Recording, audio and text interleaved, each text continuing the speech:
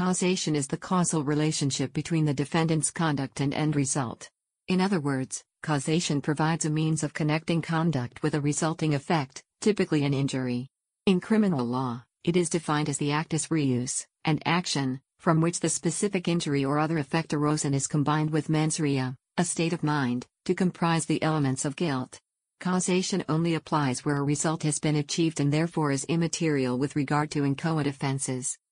Background concepts. Legal systems more or less try to uphold the notions of fairness and justice. If a state is going to penalize a person or require that person pay compensation to another for losses incurred, liability is imposed according to the idea that those who injure others should take responsibility for their actions. Although some parts of any legal system will have qualities of strict liability, in which the mens rea is immaterial to the result and subsequent liability of the actor, most look to establish liability by showing that the defendant was the cause of the particular injury or loss. Even the youngest children quickly learn that, with varying degrees of probability, consequences flow from physical acts and omissions. The more predictable the outcome, the greater the likelihood that the actor caused the injury or loss intentionally. There are many ways in which the law might capture this simple rule of practical experience, that there is a natural flow to events, that a reasonable man in the same situation would have foreseen this consequence as likely to occur, that the loss flowed naturally from the breach of contractual duties or tortious actions, etc. However it is phrased, the essence of the degree of fault attributed will lie in the fact that reasonable people try to avoid injuring others, so if harm was foreseeable, there should be liability to the extent that the extent of the harm actually resulting was foreseeable. Relationship between causation and liability. Causation of an event alone is insufficient to create legal liability. Sometimes causation is one part of a multi-stage test for legal liability. For example, for the defendant to be held liable for the tort of negligence, the defendant must have owed the plaintiff a duty of care, breached that duty, by so doing caused damage to the plaintiff, and that damage must not have been too remote. Causation is just one component of the tort. On other occasions, causation is the only requirement for legal liability, other than the fact that the outcome is proscribed. For example, in the law of product liability, the courts have come to apply the principle of strict liability. The fact that the defendant's product caused the plaintiff harm is the only thing that matters. The defendant need not also have been negligent. On still other occasions, causation is irrelevant to legal liability altogether. For example, under a contract of indemnity insurance, the insurer agrees to indemnify the victim for harm not caused by the insurer, but by other parties. Because of the difficulty in establishing causation, it is one area of the law where the case law overlaps significantly with general doctrines of analytic philosophy to do with causation. The two subjects have long been intermingled. Establishing causation. Where establishing causation is required to establish legal liability, it usually involves a two-stage inquiry, firstly establishing factual causation, then legal causation. Factual causation must be established before inquiring into legal causation, perhaps by assessing if the defendant acted in the plaintiff's loss. Determining legal causation often involves a question of public policy regarding the sort of situation in which, despite the outcome of the factual inquiry, the defendant might nevertheless be released from liability, or impose liability. Establishing factual causation. The usual method of establishing factual causation is the but-for test. The but-for test inquires but for the defendant's act, would the harm have occurred? A shoots and wounds B. We ask but for A's act, would B have been wounded? The answer is no. So we conclude that A caused the harm to B. The but-for test is a test of necessity. It asks was it necessary for the defendant's act to have occurred for the harm to have occurred. In New South Wales, this requirement exists in Section 5D of the Civil Liability Act 2002, NSW, reinforcing established common law principles. One weakness in the but-for test arises in situations where each of several acts alone are sufficient to cause the harm. For example, if both A and B fire what would alone be fatal shots at C at approximately the same time, and C dies, it becomes impossible to say that but for A's shot, or but for B's shot alone, C would have died. Taking the but-for test literally in such a case would seem to make neither A nor B responsible for C's death. The courts have generally accepted the but-for test notwithstanding these weaknesses, qualifying it by saying that causation is to be understood as the man in the street would, or by supplementing it with common sense. This dilemma was handled in the United States in State v. Telley, where the court ruled that the assistance given need not contribute to criminal result in the sense that but for it the result would not have ensued. It is quite sufficient if it facilitated a result that would have transpired without it. Using this logic, A and B are liable in that no matter who was responsible for the fatal shot, the other facilitated the criminal act even though his shot was not necessary to deliver the fatal blow. However, legal scholars have attempted to make further inroads into what explains these difficult cases. Some scholars have proposed a test of sufficiency instead of a test of necessity. H. L. A. Hart, Antonio Nere, and later Richard Wright, have said that something is a cause if it is a necessary element of a set of conditions jointly sufficient for the result. This is known as the Ness test. In the case of the two hunters, the set of conditions required to bring about the result of the victim's injury would include a gunshot to the eye, the victim being in the right place at the right time, gravity, etc. In such a set, either of the hunter's shots would be a member, and hence a cause. This arguably gives us a more theoretically satisfying reason to conclude that something was a cause of something else than by appealing to notions of intuition or common sense. Hart and Nere, in their famous work Causation in the Law, also tackle the problem of too many causes. For them, there are degrees of causal contribution.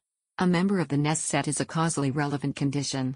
This is elevated into a cause where it is a deliberate human intervention, or an abnormal act in the context.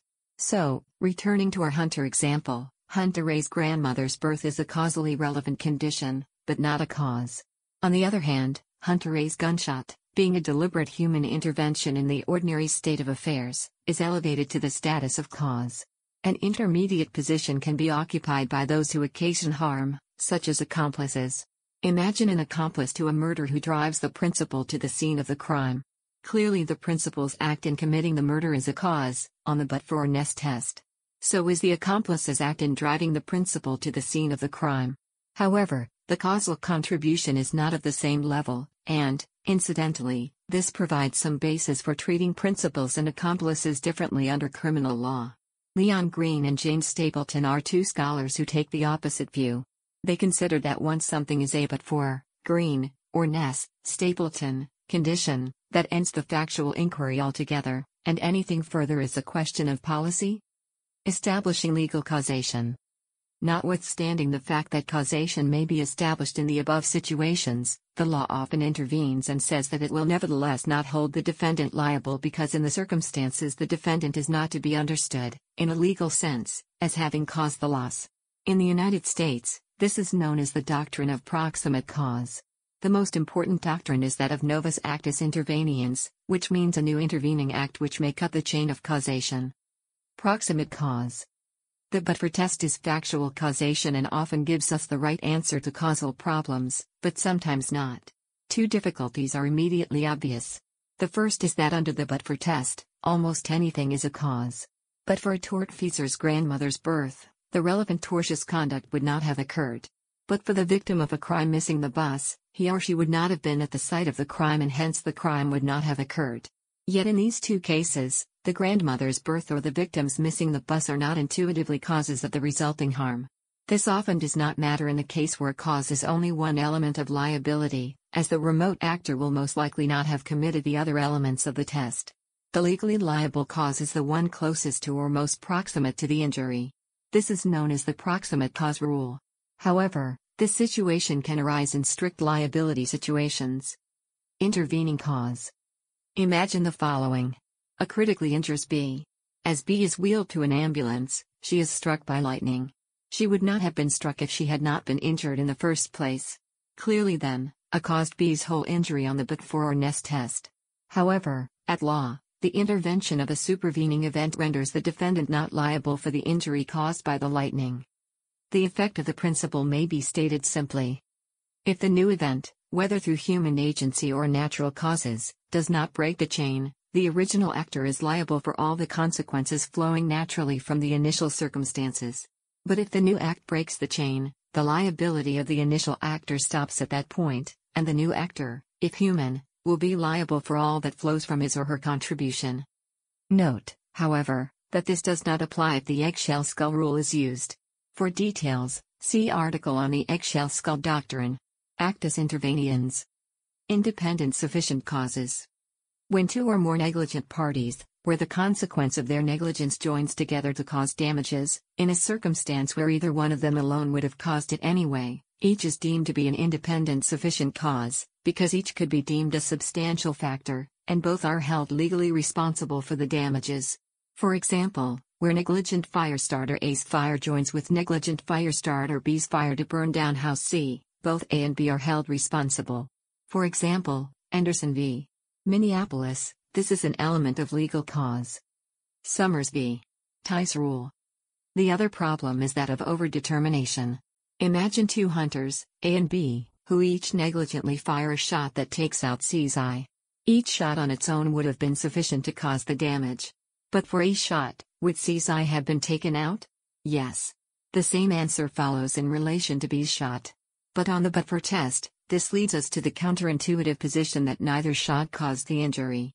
However, courts have held that in order to prevent each of the defendants avoiding liability for lack of actual cause, it is necessary to hold both of them responsible. This is known, simply, as the Summers v. Tice rule. Concurrent actual causes. Suppose that two actors' negligent acts combine to produce one set of damages, where but for either of their negligent acts, no damage would have occurred at all.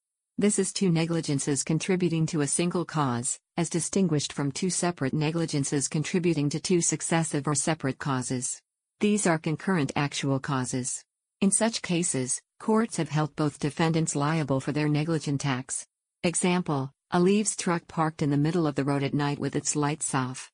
B fails to notice it in time and plows into it, where it could have been avoided, except for want of negligence, causing damage to both vehicles. Both parties were negligent. Hill v. Edmonds. Foreseeability. Legal causation is usually expressed as a question of foreseeability. An actor is liable for the foreseeable, but not the unforeseeable, consequences of his or her act. For example, it is foreseeable that if I shoot someone on a beach and they are immobilized, they may drown in a rising tide rather than from the trauma of the gunshot wound or from loss of blood. However, it is not, generally speaking, foreseeable that they will be struck by lightning and killed by that event. This type of causal foreseeability is to be distinguished from foreseeability of extent or kind of injury, which is a question of remoteness of damage, not causation. For example, if I conduct welding work on a dock that lights an oil slick that destroys a ship a long way down the river, it would be hard to construe my negligence as anything other than causal of the ship's damage. There is no novus actus interveniens. However, I may not be held liable if that damage is not of a type foreseeable as arising from my negligence. That is a question of public policy, and not one of causation. Example. An example of how foreseeability does not apply to the extent of an injury is the eggshell skull rule. If Neil punched Matt in the jaw, it is foreseeable that Matt will suffer a bodily injury that he will need to go to the hospital for. However, if his jaw is very weak, and his jaw is dislocated by my punch, then the medical bills, which would have been about $5,000 for wiring his jaw shut, had now become $100,000 for a full-blown jaw reattachment. Neil would still be liable for the entire $100,000, even though $95,000 of those damages were not reasonably foreseeable. Other relevant considerations. Because causation in the law is a complex amalgam of fact and policy, other doctrines are also important, such as foreseeability and risk. Particularly in the United States, where the doctrine of proximate cause effectively amalgamates the two-stage factual and legal causation inquiry favored in the English system, one must always be alert to these considerations in assessing the postulated relationship between two events. Foreseeability tests. Some aspects of the physical world are so inevitable that it is always reasonable to impute knowledge of their incidence. So if A abandons B on a beach, A must be taken to foresee that the tide comes in and goes out. But the mere fact that B subsequently drowns is not enough. A court would have to consider where the body was left and what level of injury A believed that B had suffered. If B was left in a position that any reasonable person would consider safe but a storm surge caused extensive flooding throughout the area, this might be a novus actus. That B was further injured by an event within a foreseen class does not of itself require a court to hold that every incident falling within that class is a natural link in the chain. Only those causes that are reasonably foreseeable fit naturally into the chain. So if A had heard a weather forecast predicting a storm, the drowning will be a natural outcome. But if this was an event like a flash flood, an entirely unpredictable event, it will be a novus actus. The question of A's beliefs is no different. If A honestly believes that B is only slightly injured and so could move himself out of danger without difficulty, how fair is it to say that he ought to have foreseen? The test is what the reasonable person would have known and foreseen, given what A had done. It is the function of any court to evaluate behavior. A defendant cannot evade responsibility through a form of willful blindness. Fault lies not only in what a person actually believes, but also in failing to understand what the vast majority of other people would have understood. Hence, the test is hybrid, looking both at what the defendant actually knew and foresaw, i.e. subjective, and at what the reasonable person would have known, i.e. objective, and then combining the conclusions into a general evaluation of the degree of fault or blameworthiness. Similarly, in the quantification of damages generally and/or the partitioning of damages between two or more defendants, the extent of the liability to compensate the plaintiffs will be determined by what was reasonably foreseeable. So if, for example, the plaintiff unexpectedly contributed to the extent of the loss suffered, that additional element would not be included in the damages award even though the plaintiff would not have had the opportunity to make this mistake had it not been for the defendant's breach. In cases involving the partitioning of damages between multiple defendants, each will be liable to the extent that their contribution foreseeably produced the loss. Risk. Sometimes the reverse situation to a novus actus occurs, i.e. factual causation cannot be proved but the court nevertheless does want to hold the defendant liable. In Sindel v. Abbott Laboratories, the plaintiff's mother consumed diethylstolbestrol as a miscarriage preventative. The medicine, later recalled from the market, caused the defendant to develop a malignant bladder tumor due to its negligent manufacture. However, there were many manufacturers of that drug in the market. The manufacturer of the particular medication that caused the injury could not be ascertained for certain. The court held that the defendant was liable in proportion to its market share. They departed from traditional notions of pure cause and adopted a risk-based approach to liability. The defendant was held liable because of the amount of risk it contributed to the occasioning of the harm. Note that a risk theory is not strictly a theory built on notions of cause at all, as, by definition, the person who caused the injury could not be ascertained for certain. However, it does show that legal notions of causation are a complex mixture of factual causes and ideas of public policy relating to the availability of legal remedies. In R. v. Miller, 1982, the House of Lords said that a person who puts a person in a dangerous position, in that case of fire, will be criminally liable if he does not adequately rectify the situation. Evidence proving causation.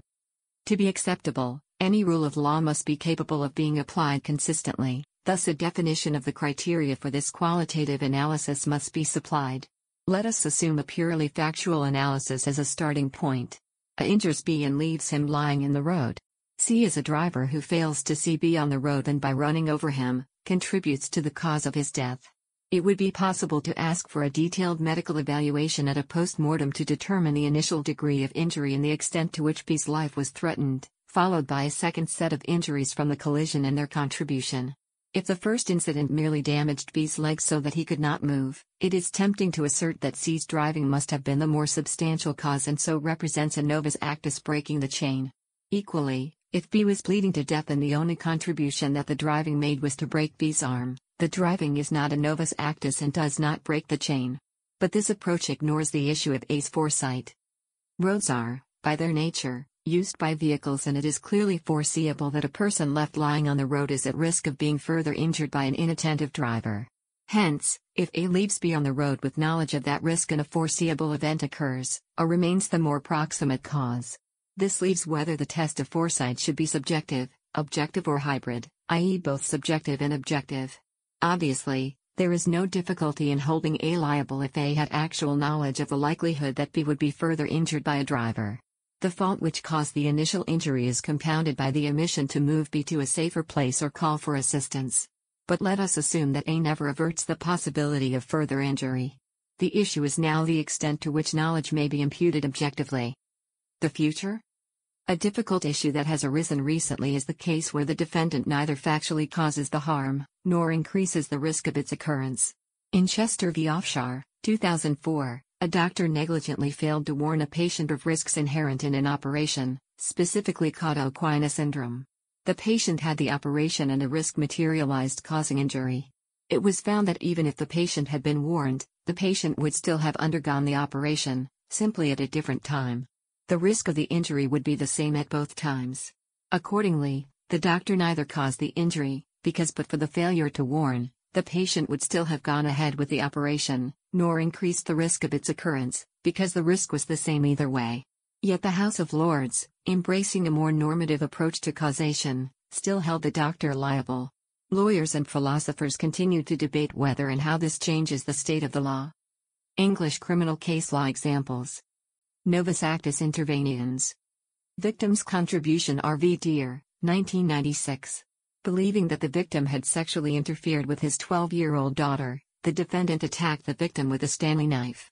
The defendant argued that the chain of causation had been broken because, 2 days later, the victim had committed suicide either by reopening his wounds or because he had failed to take steps to staunch the blood flow after the wounds had reopened spontaneously, i.e. the potential suicide constituted a novus actus interveniens. It was held that the real question was whether the injuries inflicted by the defendant were an operating and significant cause of or contribution to the death. Distinctions between the victim's mere self-neglect, no break in the chain, and the victim's gross self-neglect, break in the chain, were not helpful. The victim's death resulted from bleeding from the artery severed by the defendant.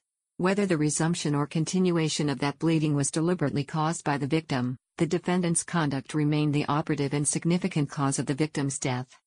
Third party's inadvertent contribution R.V. Smith, 1959, the defendant stabbed his victim twice in a barrack room brawl. Another soldier carried him to the medical center but dropped him twice. The medical captain was very busy and failed to recognize the extent of the injuries. If the soldier had received proper treatment, he would have had a good chance of a complete recovery. Smith was convicted of manslaughter because the wound was the operating and substantial cause of death. In R.V. Cheshire, 1991, the victim was shot in the leg and stomach. In hospital, he suffered pneumonia and respiratory problems in intensive care, so he had a tracheotomy. After 2 months, he died. There was some medical negligence because the tracheotomy had caused a thickening of tissue, ultimately causing suffocation. In upholding the conviction for murder, Beldam L.J. laid down the following test. Even though negligence in the treatment of the victim was the immediate cause of his death, the jury should not regard it as excluding the responsibility of the accused unless the negligent treatment was so independent of his acts, and in itself so potent in causing death, that they regard the contribution made by his acts as insignificant. Third party's deliberate intervention R.V. Malgaric, 1981. The victim was placed on a life support machine and, after determining that she was brain dead, the doctors turned off the machine. The defendant appealed the conviction of murder, arguing that the doctors had broken the chain of causation by deliberately switching off the life support machine. It was held that the original wounds were the operating and substantial cause of death, and that a life support machine does no more than hold the effect of the injuries in suspension, and when the machine is switched off, the original wounds continue to cause the death no matter how long the victim survives after the machine's disconnection. In R.V. Paget, 1983, to resist lawful arrest, the defendant held the girl in front of him as a shield and shot at armed policemen. The police instinctively fired back and killed the girl. The Court of Appeal held that the defendant's act caused the death and that the reasonable actions of a third party acting in self-defense could not be regarded as a novus actus interveniens because self-defense is a foreseeable consequence of his action and had not broken the chain of causation. Foreseeability. Victim's conscious actions R.V. Blaue is a criminal law application of the thin skull rule in criminal law. The defendant visited the home of a Jehovah's Witness and demanded sex. When she refused, he stabbed her 4 times. At hospital, she refused a blood transfusion which would have saved her life. There was no suggestion that the doctors had acted improperly. Blaue was convicted of manslaughter by an unlawful act, namely wounding with intent. But for his actions, she would not have been faced with the choice about treatment, and those who use violence on others must take their victims as they find them, albeit that he had known her religion and so her refusal was foreseeable. The text of this podcast is sourced from the Wikipedia Foundation under a Creative Commons Attribution, Share Alike license. The written text has been altered for voice presentation. To view the modified and original text versions, visit thelegalpages.com. The content of this podcast is presented for informational purposes only, and is not intended to be legal or professional advice. The Wikipedia Foundation is not affiliated with this podcast. This work is licensed under a Creative Commons Attribution Share Alike version 4.0 license.